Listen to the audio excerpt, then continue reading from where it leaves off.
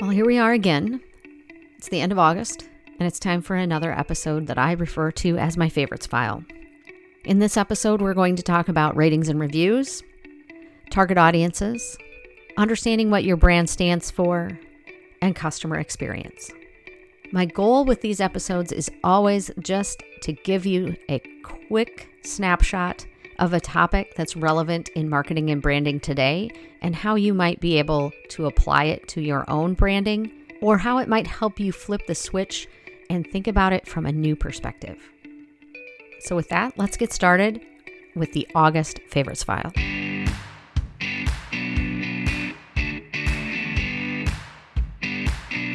Successful brands are rooted in purpose and driven by the potential to make a positive impact on their customers. Welcome to The Pursuit of Purpose with Amy Austin. Each week, Amy brings you practical advice to embrace the power of purpose in all aspects of your business and transform it into the central storyline for your branding and marketing strategies. I want you to think about this for a minute. When you are looking at online reviews or any review site, regardless of what you're looking to purchase, do you look at the average score? Do you look at the individual ratings? Do you seek out some of the lower rankings? I bet you probably do, and you maybe don't even realize that you're doing it. And there's a reason for that. And that reason is psychological. We are not wired to be sold to. Perfection is not something that we gravitate towards. I mean, some people do if you're a perfectionist. Of course, there's some of that. But think about it. When you see that a business has straight across the board 5 stars, everything is perfect, does that raise a level of skepticism in you? If it does, you're not alone. There is research out there that shows that the sweet spot for a rating is actually around the 4.2 to 4.5 average on a 5-point scale. This is when the likelihood of purchase is the greatest. It goes back to that idea of that if we see something as perfect, we think that it must be too good to be true. In the book, The Transparency Scale, Todd Capone, the author, shares this data. 95% of us use reviews for purchases. 86% of us consider them to be an important part of our decision-making process. 82% of us seek out negative reviews. Think about that. 82% of people will seek out a negative review, and then 86% consider reviews to be an important part of the decision-making process. That tells me that looking at a negative review is something that most people do when they are trying to come to a decision. And why do we do that? It shows we're not perfect. And it gives a clearer picture of what may have gone wrong at some point, and therefore our prospects will find us to be more believable, and they'll buy from us. I've talked about this topic before, but it came up again in a networking meeting this week with a new restaurant owner, and he was really bummed because they had received a 1-star rating. Everything else had been a 5-star. Will it hurt them? No, not likely. Will it help them bring that average rating down to the 4.2 to 4.5 sweet spot?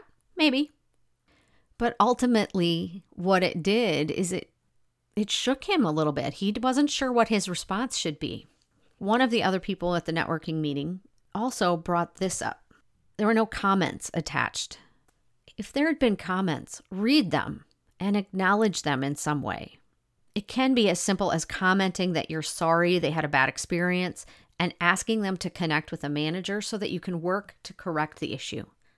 By putting a response out there, you're showing the people who do seek out those negative reviews that you've read them and that you are taking corrective action when it's possible.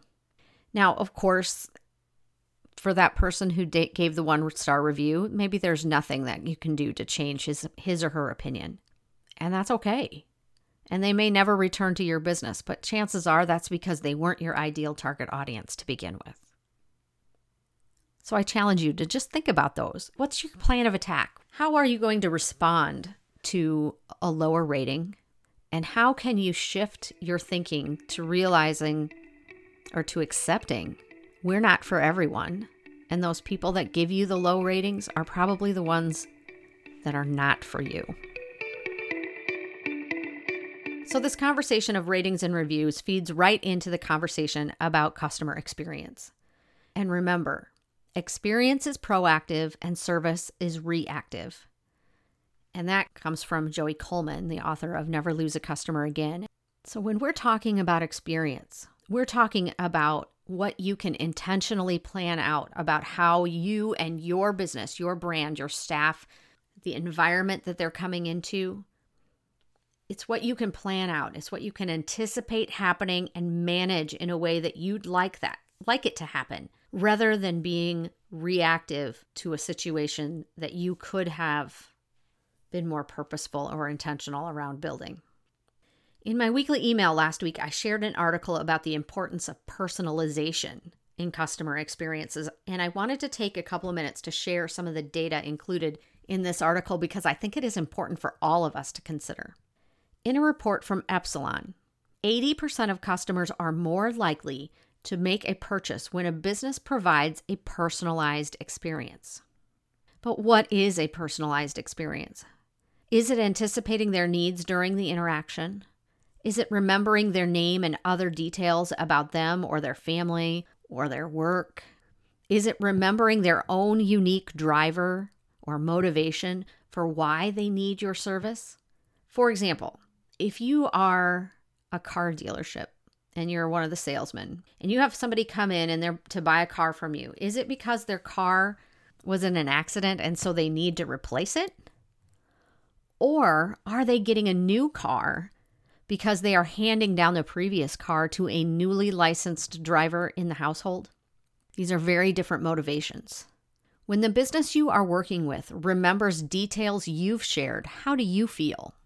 Does it make you feel more valued? My guess is yes. And as a result, you are more likely to make the purchase or use their service.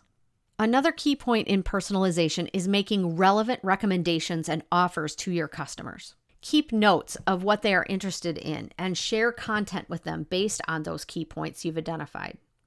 Anyone who has known me very long knows that I love to share links to podcasts that I've listened to. Quite honestly, that was the premise of this entire Favorites File episode. Well, I should say the broader premise of why I do the Favorites File episodes is so that I can share them with you. If you're someone who I have a connection with, whether it be a friend, colleague, or a client, if I've listened to a podcast that made me think of you and a circumstance that we've discussed, I send the link and tell that person why I thought it was important for them to know about it. Now, I'm quite sure that not all my recommendations are listened to. I've accepted that.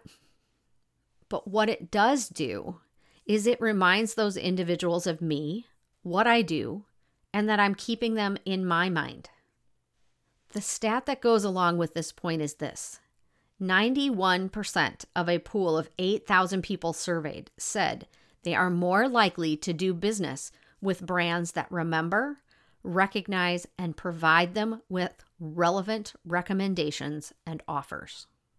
Any discussion of personalization would be short-sighted if we did not address privacy. Sharing personal information is part of a trusting relationship. And in the absence of trust, you are not going to get the personal information you need to build out a hyper-personalized experience. So be transparent with your clients and customers about how you are going to use their information. In a report by Formation.ai called Brand Loyalty 2020, The Need for Hyper-Individualization, 81% of people surveyed said they are willing to provide basic information in exchange for a more personalized experience. They expect their data to be used to deliver a top-notch personalized experience.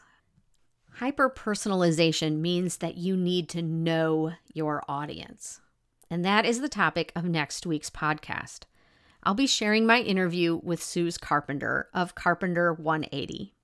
Suze has done an excellent job of defining her target audience and truly speaking to them in her marketing. We talk about how clarifying her target audience has allowed her to consistently provide service and content that is relevant to them and provided a boost of confidence in running her business as a result. And finally, let's talk quickly about what your business stands for. That statement right there, that could go in multiple directions. It could be about understanding your values, what you will take a stand for socially, and how it connects with the vision of your brand. And I've talked about those in the past. Today, I want to share a slightly different way to approach what your business stands for, to think about it in terms of, quote, fitting in. I listened to the most recent episode of Rebel Uprising with Dr. Michelle Mazur. It is a bit like understanding your niche. Her idea was to think about it from the perspective of what's the following that you want to build for your brand? How would you describe it? Lady Gaga's followers are called Little Monsters. Taylor Swift has her Swifties. And the example that Dr. Mazur gave in her podcast was the followers of the Rocky Horror Picture Show. When you hear any of these examples, you immediately have a picture in your mind. The challenge is to think about the follower of your brand in that way. What are the characteristics? Who are they and what do they look like? She went as far as to call this a cult following because in a lot of ways that's what it is. I mean, I don't necessarily like the word cult following because it tends to bring up more of a negative connotation in my mind, but at the bare bones structure of what this is, that's what it is. Lady Gaga has her cult of followers. Taylor Swift has her cult of followers. You immediately know who they are and what they stand for. And it's in alignment with the brand that both of those entertainers have brought to the table. It's what they want to be known for. The same can be said for Rocky Horror Picture Show. I think the same could be said for followers of Star Trek and Star Wars. The characteristics of your following should be a reflection of your brand and what your brand stands for. So this is just another mind trick to get you thinking about the elements of your brand and what is important to you. And I will put a link in the show notes to a worksheet that I use to help identify the different elements of your brand. I think it will be helpful if you want to kind of work through that on your own. So taking a piece of advice from last week's guest, Bonnie Frank, I am not forgetting my call to action this week. As you were listening to these segments on customer experience, ratings and reviews, identifying your ideal target audience, and understanding the purpose of your brand, if you found yourself thinking, I need to work on this, or maybe it was, I don't even know how to get started, reach out to me, schedule a discovery call, and let's get started developing a brand and marketing strategy that works for you rather than against you. Don't focus on random acts of marketing. The reactionary steps you take because you feel pressured to do something to market your business, but your gut is telling you it probably isn't the right thing to do. Scheduling with a call with me is as easy as going to my website, www.amyaustinmarketing.com, and clicking a link. I look forward to hearing from you. And lastly, I want to wrap up this episode with a couple of quotes from Chadwick Boseman, or as many of us know him, Black Panther. My family and I are late to the Marvel game. My daughter was too young and too girly at the time that the Marvel movies premiered, but thanks to Disney Plus, we have watched all of them, and Black Panther is one of my favorites. After we watched it for the first time, I shared this quote on my Instagram page. Now, more than ever, the illusions of division threaten our very existence. We all know the truth. More connects us than divides us. But in times of crisis, the wise build bridges, while the foolish build barriers. We must find a way to look after one another as if we were one single tribe. And then this morning, I found this quote from the actor himself, not from his character, about purpose. I believe it might have been part of a commencement speech that he gave. And I feel that it is a fitting way to wrap up this episode and draws the connection back to my goal of helping you all understand purpose and intentionality. Purpose is an essential element of you. It is the reason you are on the planet at this particular time in history. Your very existence is wrapped up in the things that you are here to fulfill. Whatever you choose for a career path, remember, the struggles along the way are only meant to shape you for your purpose. This has been the Pursuit of Purpose podcast, presented by Austin Marketing.